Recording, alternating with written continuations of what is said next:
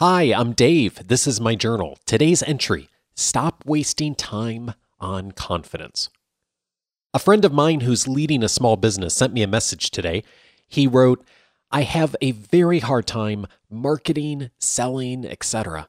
I need to just grit my teeth and be more confident.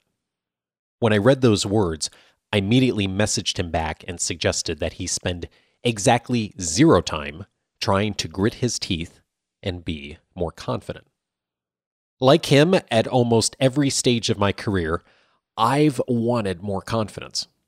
The problem is that virtually none of us seem to be able to wish or will our way to confidence.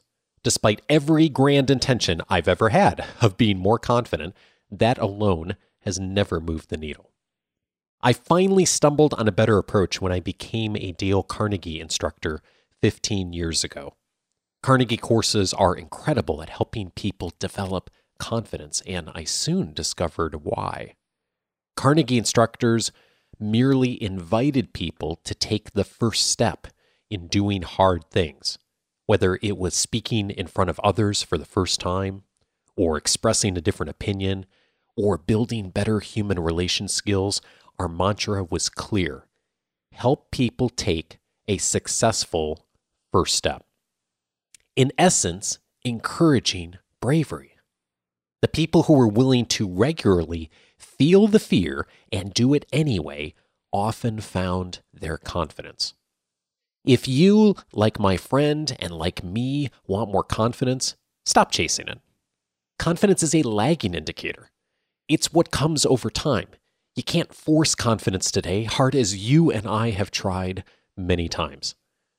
Almost certainly there's a first step right now that is scary for you, but you know that if you did regularly, over time, would help you find your confidence.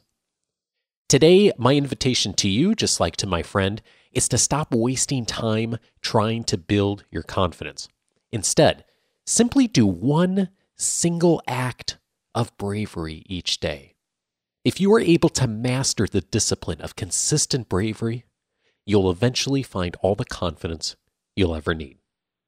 For more, visit coachingforleaders.com, and good day to you from Orange County, California.